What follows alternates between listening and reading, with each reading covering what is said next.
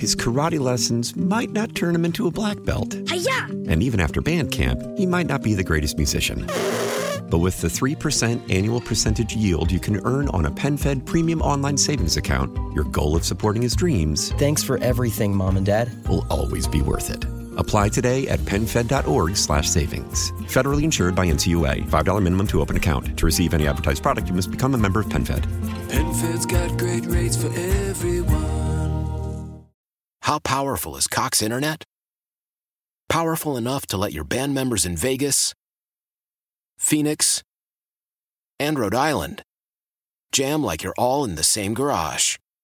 Get Cox Internet powered by fiber with America's fastest download speeds. It's internet built for tomorrow, today. Cox, always building better. Cox Internet is connected to the premises via coaxial connection. Speeds vary and are not guaranteed. Cox terms and other restrictions may apply. Analysis by Ookla Speed Test Intelligence Data. Fixed median download speeds. US Q3 2023.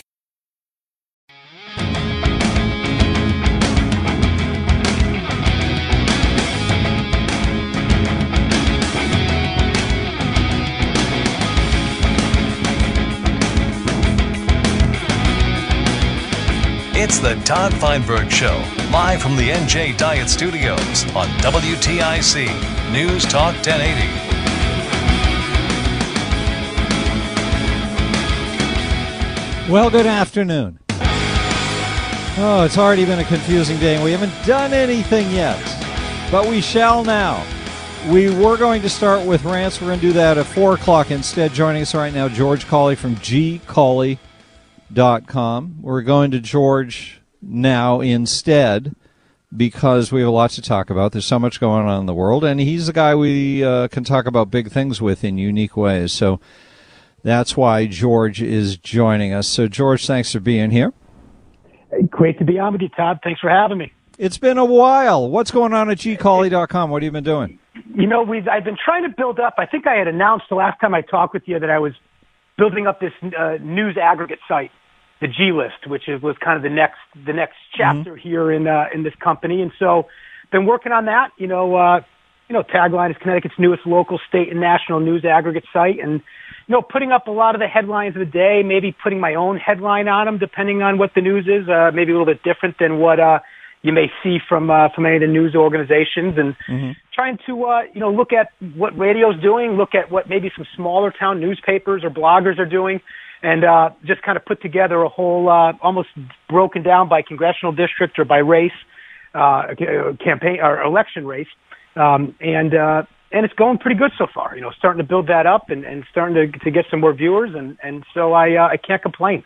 I find that what I feel is needed most right now is somebody providing perspective, a way to view things different. I feel like everybody's so brainwashed by the sameness of things that the media is allowing itself to be manipulated into offering a single message and a singular message, and it fills up all of the airwaves with this same thing. And that wouldn't be so bad if there was still room for other things, but they take up every bit of oxygen so that other interpretations or other focuses, for example, the Democrats propagandize that guns are only about, that the shooting problem is only about the availability of guns, as if there aren't lots of other issues to tackle. And there's no room for those discussions to take place because they have such a symbiotic relationship with the media.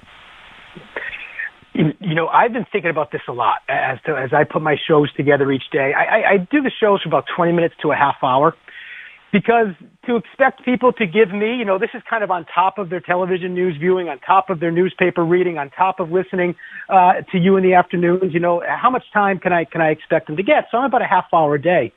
So I try to find that one or two issues a day that I can kind of hone in on. So I've been thinking a lot about this kind of group speak that you see with the media. And it's something I thought about back to when I was in Washington covering the Trump administration in 2017, where it seemed like every journalist, everybody in news was like the same marching orders each day. But I can tell you, nobody ever called me up and said, this is what we're all going to talk about today. And so it's really how that echo chamber is formed. And seeing it here on a smaller level in Connecticut, I think a big part of it is, and this is going to be a little different direction maybe than you expect me to go, but when you look at the consolidation, what's happening with newspapers, often you may only find one reporter who writes a story for one site. And then because, the papers are short on staff, you may see 10 different organizations all take that one story with that same headline from that same person. How does that even happen?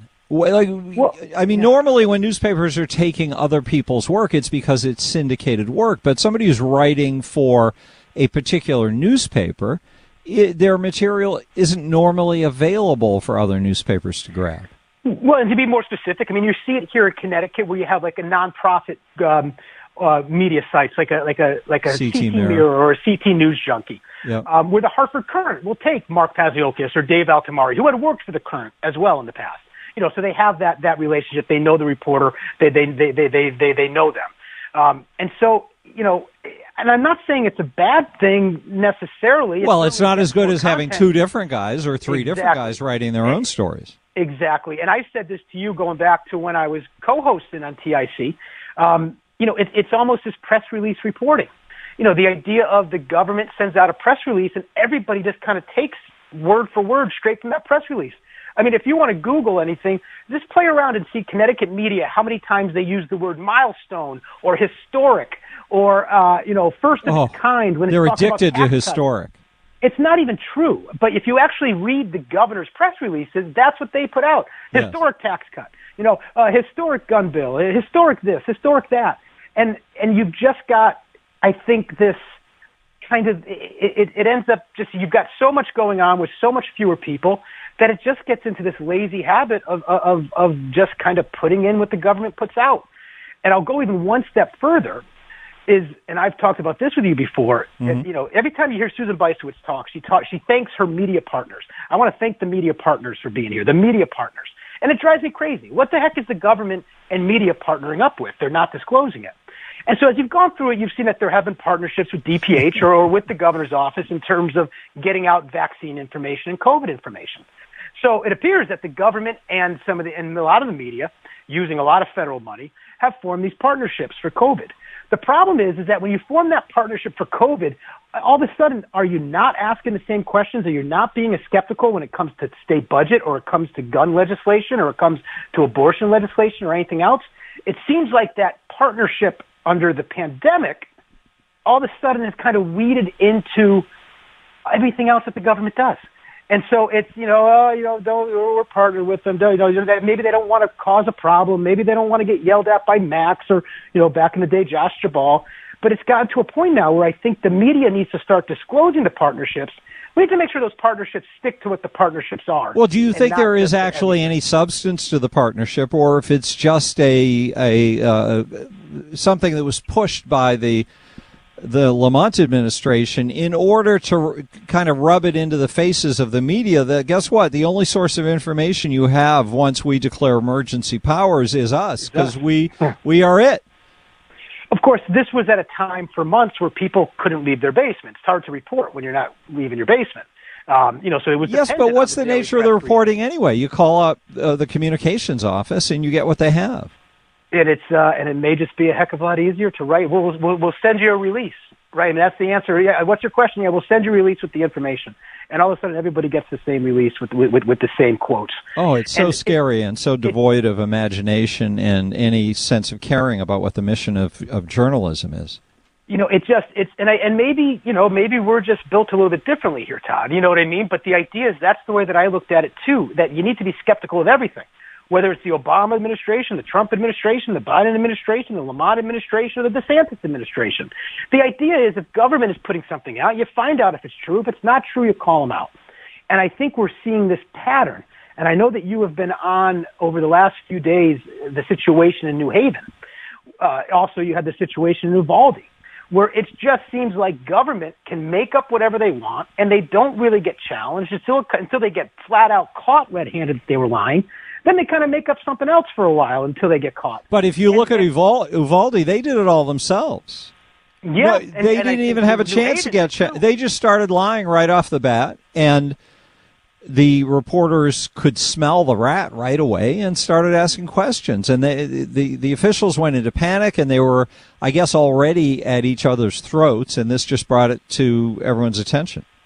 And could you imagine if reporters here in Connecticut jumped down Ned Lamont's throat when they lied about, when he was going on for 2 weeks about digital vaccine passports, or when he was, when they were talking about test kit pictures and stuck on the runway, or PPE stuck on the tarmac. Yes. All these things. And we've talked about this in the past for other stuff. Semaphore, where they just made stuff up.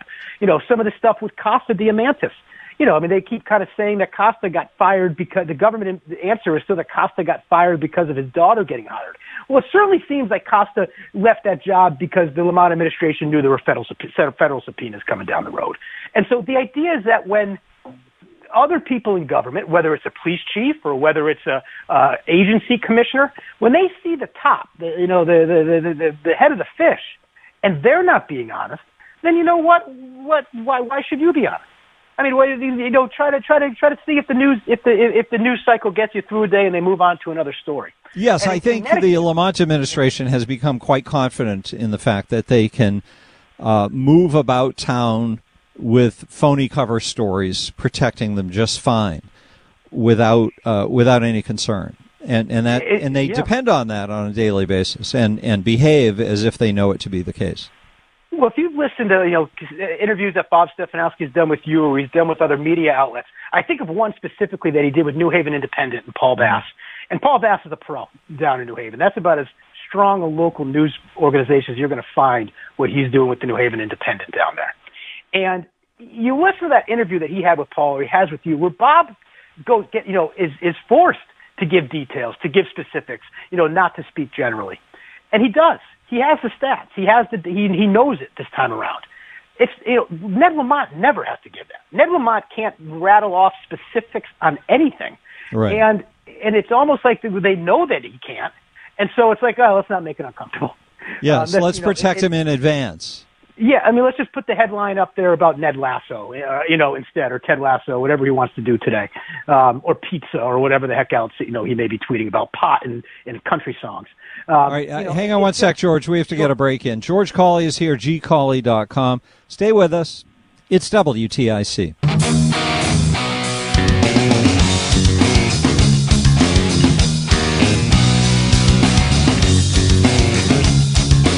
Miss something from the Todd Feinberg Show? Listen to the podcast on WTIC.com/podcast. So I want to push us. We're talking to George Cawley. gcawley.com is his website. And we're talking about media, I think, because we're both inclined that way, and because George is working at launching his alternative media site. And it's hard, I think, if you're immersed in Connecticut and don't have a second home somewhere else or get out of town much, to think that it's normal to have so little news reporting as there is here. But it's really a hardship for having good politics. It's really tough to get good government if there's nobody holding them responsible, and that's the job of the media. So I do think that's a glaring missing piece in the infrastructure of Connecticut political life. George. Oh, yes. I'm sorry. I heard you there, Todd. Yes. I mean, I think, and here's one thing I want to say, because a lot of times we'll come on and we'll say the whole media. There's some great media in the state. I mean, we could go down a list, and I won't, but I mean, there's some really strong reporters in this state. The key is it just seems to be, it seems to be that even they don't seem to be able to run free, and it's, and of course you can never run free in a newsroom, right? Well, they're hampered by the economic constraints, and, there's so many limitations now, so everybody's got to work within their organizations. And yes, there's always good people inside the things that we're criticizing in talk radio.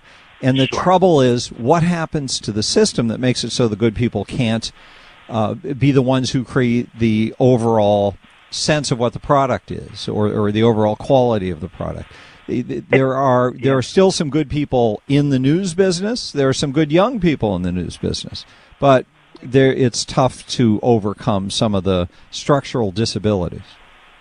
You know, and I had this conversation with someone else. I think part of it, too, is the way that some of the newsrooms are structured right now. And this is what a lot of people may not understand. A lot of people get their news off the social media headlines. You may watch the news at 6. You may watch it at 10 or 11. You may read the newspaper in the morning. But the idea is by the time you first see it nowadays, it may very well be on Twitter or on Facebook, and it's in a headline. And so when I would go out and do stories investigative-wise, I mean, you'd work on it for months. You'd have lawyers checking it. I mean, you'd be going back and forth. You'd have to get more sources. You'd have to get more quotes. I mean, whatever it may be. And then, you know, it all gets written up and it gets, you know, the legal team looks over it and it gets sent out. That would be like the investigative work I would do, say, with NBC Connecticut.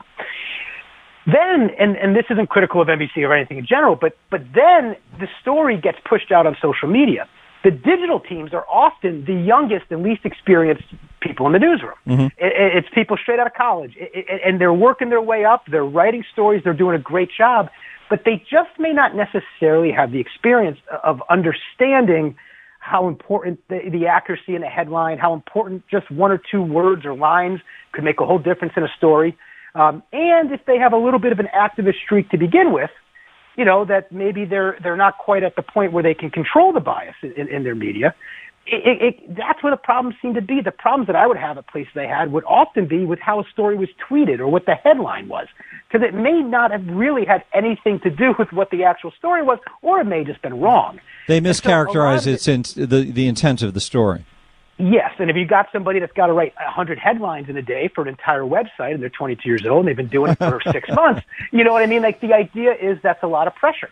You know, in a nighttime crew, the bosses aren't there a lot of the time, so they're on their own.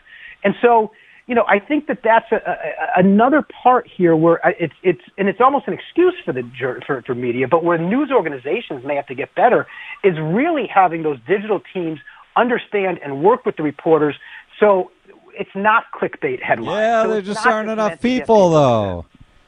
Yeah. There's not enough people for anything. All right, let me play you this piece of this Ezra Klein stuff that we listened to before, because I want you to be able to react to it for people. And now I'm not sure which one I played you. I think the most significant change right now is that the Republican Party's... Oh, no, that's a different one. All right, here's the one I played. I think it is a mistake liberals make, that they see a problem and they're like, we should pass a bill. And then if the bill passes, people think the problem is solved, but it isn't. You know, the stimulus of 2009, it was supposed to build a high-speed rail, electronic health records, and a smart grid, where it's marquee projects. We don't have high-speed rail, we don't have a strong national system of electronic health records, and we don't have a great smart grid. So there's a real problem here. I think one thing that opens the door for populist outsiders and demagogues and just the right more generally is when liberalism just kind of fails. It fails to deliver. Like, California is a hotbed of Democratic talent. But I think it's going to be very hard for, you know, executives from California to run nationally because California's become unaffordable for people. And particularly in the major cities, like, you really have to explain away, like, how come you have this huge homelessness problem? How come you have this huge housing problem? So there is a little context on maybe what we're dealing with right now in terms of government and where it's at. React to that, George. You know, I think that, and this is all government, I don't want to say it's just Democrats, but it certainly seems to be, in Connecticut, it's basically a Democrat, you know, Democrats are running everything, so it's very apparent. Well, here. plus Ezra Klein, I should say, is a Democrat, a liberal, who writes for the New York Times, and he's criticizing Democrats here. He's saying Democrats aren't able to administer the governments they control in such a way that their policies actually go into effect. I think it's when you have a reactionary government, this is the type of stuff it is. You know, if they're reacting all the time and they want to tell you how they saved the day, and it doesn't matter what actually happens after that. Look at these gun laws. And you hear this over and over, and at some point now, because we've heard it for 10 years in Connecticut, is that your eyes may roll in the back of your head. But if you actually just hold people into account for the laws that we have, if you enforce the laws we have, a lot of these problems that are out there would go away. The problem you have now is that you have politicians and activists and everybody trying to loosen all these laws. You know, I mean, in New York City, I think you can shoot somebody if you don't kill them. It's not a felony. I mean, or something like that with the DA. I mean, it's like insane how loose the laws have gotten. You know, you look at housing. You've got basically a socialist mayor in de Blasio. Now you got a socialist mayor in Eric Adams. They're supposed to be for the people, and you just have like the biggest rent increase in the city's history in rent-stabilized apartments. I mean, the idea is it seems to be all reactionary, and then they can get onto 10 more things before you realize that what they just put in place and they're taking credit for doesn't mean anything. It didn't do anything. But that's been happening forever. I mean, I think when they built the casinos, all the casino money was supposed to go into like education for the state. Sure. How long before it all went into the general fund? And so it just is, politicians just say whatever it is they want to say. It's up to us to then hold it accountable. Right, but back to what we were saying before, a critical piece of that wheel is that the information is coming back around. So when politicians say they are passing a certain law because A, B, and C are going to happen, and A, B, and C don't happen, that used to become an expose in the newspaper and be all over TV, and we don't have that ability anymore. So more laws. They put more laws in place. Well, they do, and Ezra's point, we'll play the other part of the cut when we continue, but Ezra's point is that the laws simply don't have efficacy anymore, that the Democrats have created too much regulation for themselves to be able to govern. His karate lessons might not turn him into a black belt. Hi-ya! And even after band camp, he might not be the greatest musician. But with the 3% annual percentage yield you can earn on a PenFed premium online savings account, your goal of supporting his dreams... Thanks for everything, Mom and Dad. ...will always be worth it. Apply today at PenFed.org/savings. Federally insured by NCUA. $5 minimum to open account. To receive any advertised product, you must become a member of PenFed. PenFed's got great rates for everyone. How powerful is Cox Internet? Powerful enough to let your band members in Vegas, Phoenix, and Rhode Island jam like you're all in the same garage. Get Cox Internet powered by fiber with America's fastest download speeds. It's internet built for tomorrow, today. Cox, always building better. Cox Internet is connected to the premises via coaxial connection. Speeds vary and are not guaranteed. Cox terms and other restrictions may apply. Analysis by Ookla Speed Test Intelligence Data. Fixed median download speeds. US Q3 2023.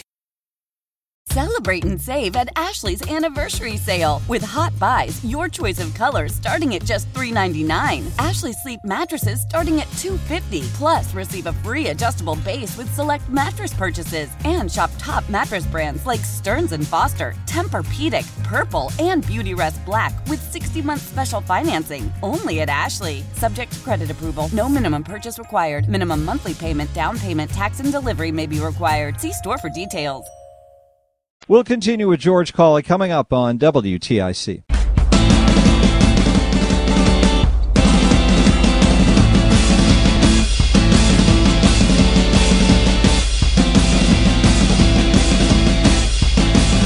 Miss something from the Todd Feinberg Show?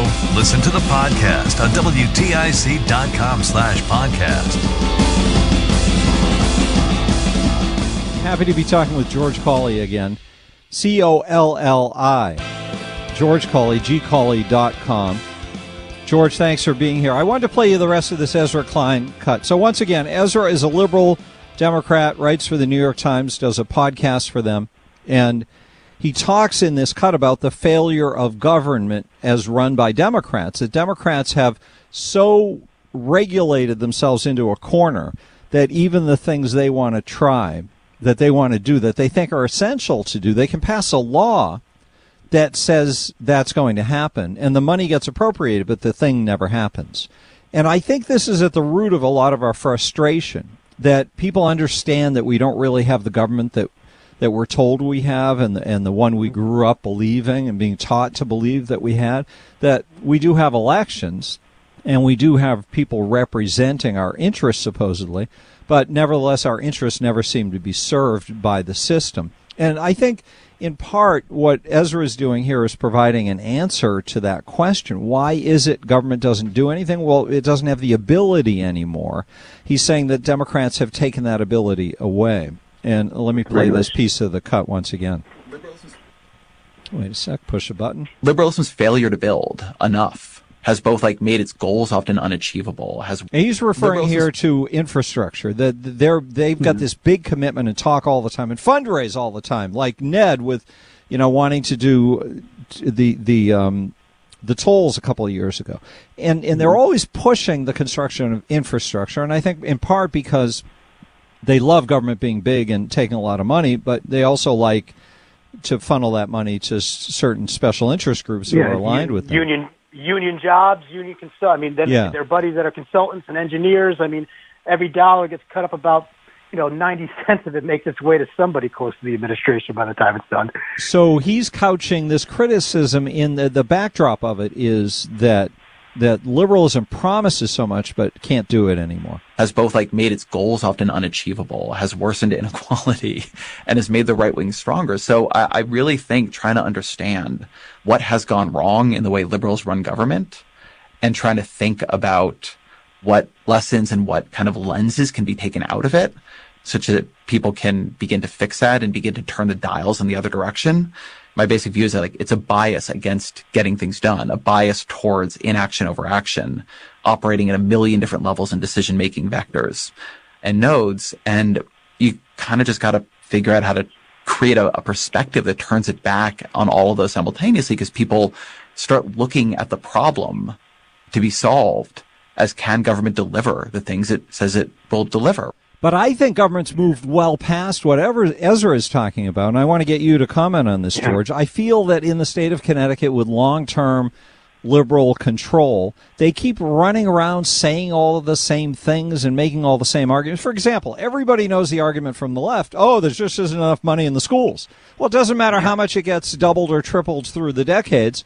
There's never enough money in schools. Well, why not? Well, because they've locked up all the money in schemes of wealth transfer that don't make their way into the classroom and don't benefit children. So respond to that, because I think this is a Connecticut problem he's talking about. Yeah, and I look at it, and you've done entire segments and interviews with people on this, the underserved communities. I mean, it's been 80 years of democratic rule, 60, 70 years in some of these cities. I mean, if they're still underserved at this point, who's doing the underserving, or the last? Who isn't serving enough? And I think that it's gotten to a point where, and this may just be the world you live in, where everything is poll tested and Q group tested, and the idea is that it doesn't matter what the truth is; it's just however you can spin it to get that thing passed, to get that political win.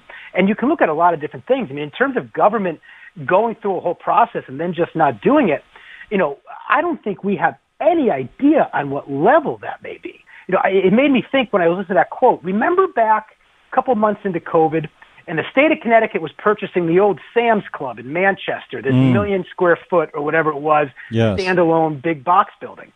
That was just going to be for a warehouse, right? That was just for a warehouse to hold PPE or something. I mean, there was a different answer, and it never really made sense as to what it was for.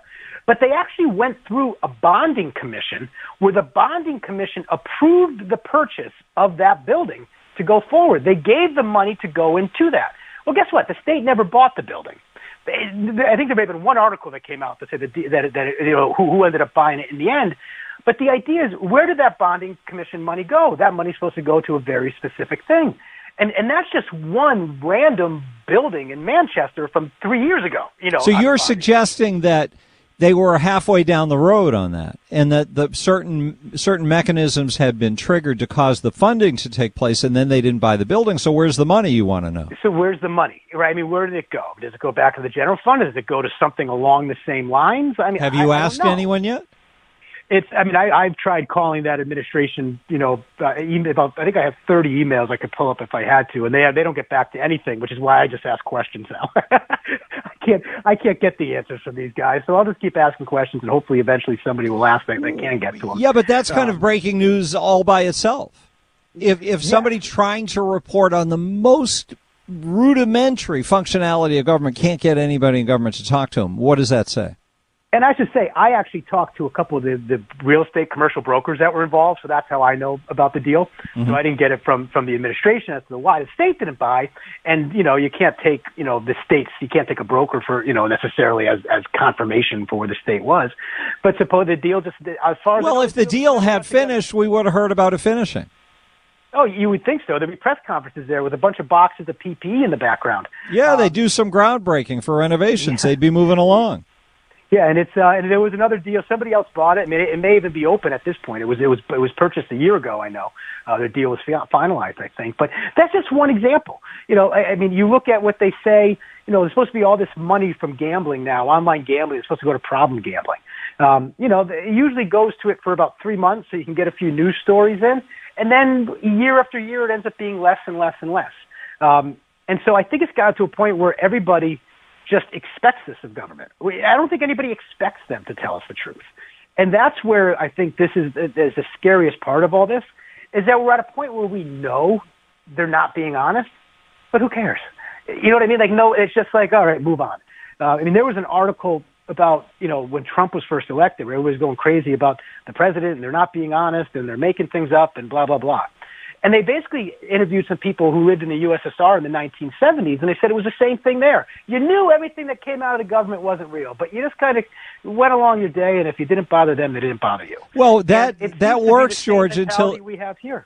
That gets you down some paths. But when you get into bad times, when you get into where we are now, where the basic things you depend on to get through your days are starting to fall apart, like inflation makes life, certainly, if it wasn't unaffordable before, if it was just a nagging kind of little pebble in your shoe problem with affordability before, now it's acute for a large swath of the population because of inflation. So that changes that dynamic that you're talking about. Now the thing that you could live with, you can't live with anymore. Well, and you also saw it again during COVID. I mean, every Ponzi scheme eventually has something that takes it down. And I'm not saying government's a Ponzi scheme, but the idea all of a sudden you could do it for a while until you can't. But if you look at, what the government would have been responsible for over the last few years, what the government would actually be responsible for to try to keep people safe in COVID.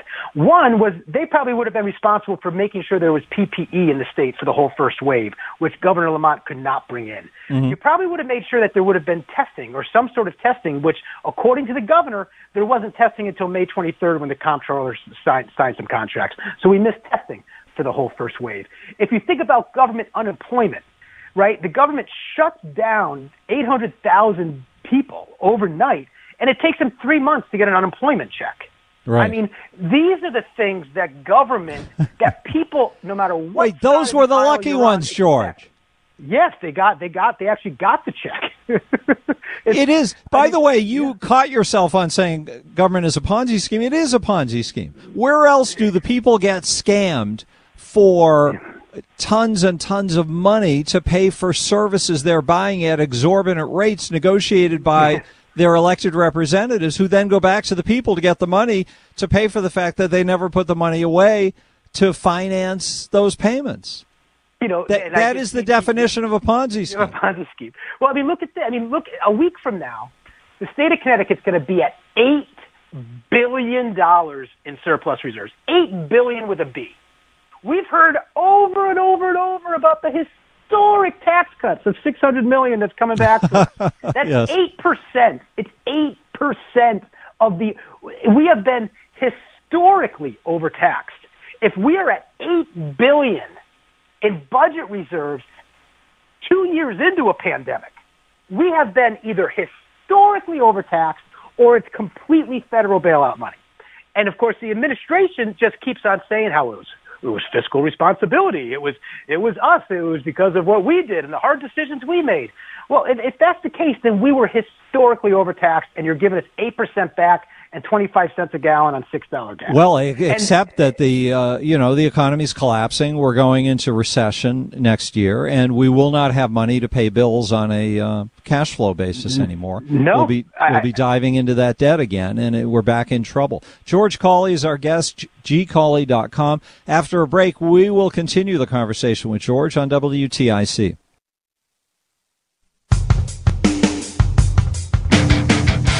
Now, back to the Todd Feinberg Show, live from the NJ Diet Studios on WTIC News Talk 1080.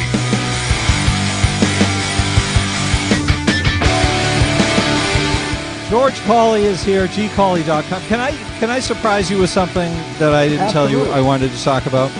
Of course. Chris Murphy, 9 years ago.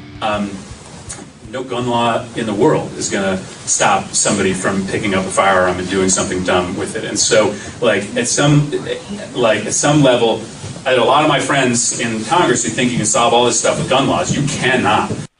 Were you surprised when this popped up a few weeks ago? Doesn't the truth feel good to hear sometimes from a politician? Well, tell me, because I wasn't here then, does everyone know that Chris Murphy used to be pro-gun and pro-Second Amendment? Well, I think certainly when he was running as a congressman in the 5th District of Connecticut, which is in the northwest corner, you couldn't be anti-gun. If you remember in Newtown, the Sports Shooters Foundation, and excuse me if I pronounce that wrong, but basically the number 2 gun lobbying group in the country was in Newtown. It still is, I believe. It certainly was when the shooting happened. So I'm not surprised by that. And Chris Murphy, I will say about this, I mean, he has been consistent on guns since Sandy Hook. He was the congressman about to become the senator, a month later. Yes, but this was after he's in the Senate. And that was after. This is 2013, February of 20. I'm sorry, is that the right year? 2013? Yeah, 2013. So that would have been 2 months after Sandy Hook. Right, and right after he got into the U.S. Senate, and he's holding a town hall then talking with this utter conviction, you cannot change a law and make any of this go away. You cannot, he said. So sometime between then and now, he's gone through a transformation, and the part of it I find appalling is that nobody in the national media or even in the state seems interested in telling the story and calling up Chris Murphy. I tried, but he doesn't respond to us. But certainly newspaper people could have him tell the story of how he was so sure then compared to how sure he is now. I mean, I think of when I was on TIC, I think we did a few whole shows on this. He was running around with the squad in Washington a year ago. That's right. With all of kind of the woke legislation trying to get cops out of schools.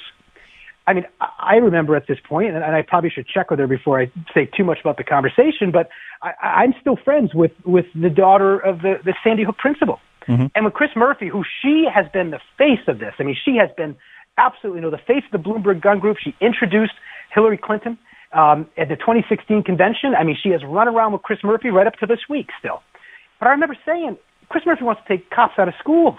Like, who was the first responder at Sandy Hook? And it was her mom. And the idea is that the principal shouldn't be the first person responding to a gunman shooting through the school. And the fact that Chris was allowed, the senator was supposed to be allowed it to be, that he was allowed to be swayed so much politically for whatever it would have been at that point with the woke left and some of the things that they were pushing, that he would forget that. That he would forget the person that he's running around this week depending on to sell this gun bill, to be the face of it to Republican senators, that he wants to pull cops out of school so more people like her mother will be the first responder to a gunman. But I want to bring it back to the reporting part since we started out there and kind of complete the circle here. What is the condition of the media, both in the state and nationally? Because I've pitched this to people I know in national media, including to Newsmax, which you would think would love this, a conservative website that I appear on from time to time. And they're not interested. And I pitched it for a segment I did this past Saturday, and they said they were going to do it, and they sandbagged me with a cut from Alexandria Ocasio-Cortez instead. And I'm thinking, why isn't this a glorious story for everybody who isn't in the bag of the left? It's a great question. I mean, a lot of times media won't look 2 weeks back. They're doing a minute and a half news story on television from that day. But man, that 10-second clip right there, I mean, that's a classic man. Well, because Chris Murphy, it seems to me, has been waiting for years for the next Sandy Hook to happen so that he could use it to create a national stage for himself. And for him to be the spokesman of another horrible event like Sandy Hook, this Uvalde shooting. And I think he had it all worked out in his mind what he was going to do, and he executed it beautifully, and he's become a big national political star. Certainly on this issue. And, it seems to be a question that you would ask, right? I mean, how, and it doesn't have to be a contentious question to Chris. No, it's just, how were you so sure back then? Yeah, and now you're so sure of the opposite. How did that happen? You know, it's the one thing, too. I mean, with guns, and I've been to a lot of different gun shootings, but when there's a shooting at a school or at a movie theater or at a church, everyone wants to take away every gun and take away every bullet. When there's a terrorist attack, everybody wants to get armed to the tilt and put surveillance, in every corner. And so I think that's something, thank God we haven't dealt with the terror attack here, in a while. But the idea is these things change. And if there's one thing that I've learned with guns, and I can understand both sides of it very well, is that nothing is more important to people than their own personal security and the personal security of their friends and family.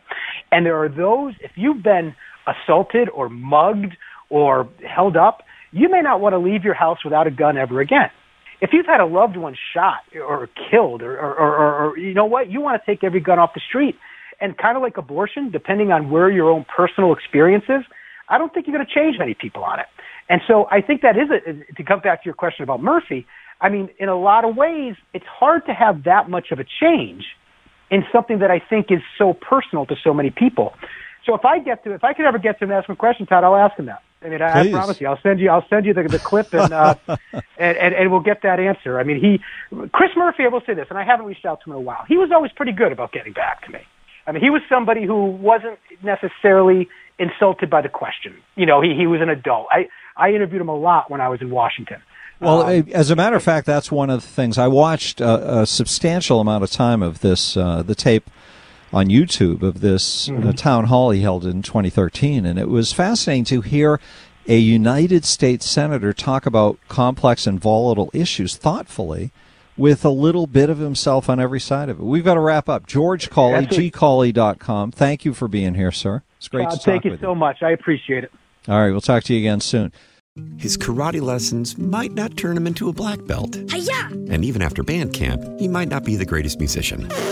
But with the 3% annual percentage yield you can earn on a PenFed premium online savings account, your goal of supporting his dreams... Thanks for everything, Mom and Dad. ...will always be worth it. Apply today at PenFed.org/savings. Federally insured by NCUA. $5 minimum to open account. To receive any advertised product, you must become a member of PenFed.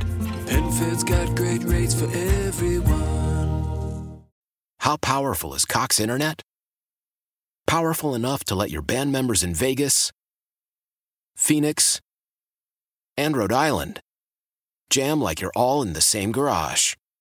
Get Cox Internet powered by fiber with America's fastest download speeds. It's internet built for tomorrow, today. Cox, always building better. Cox Internet is connected to the premises via coaxial connection. Speeds vary and are not guaranteed. Cox terms and other restrictions may apply. Analysis by Ookla Speed Test Intelligence Data. Fixed median download speeds. US Q3 2023.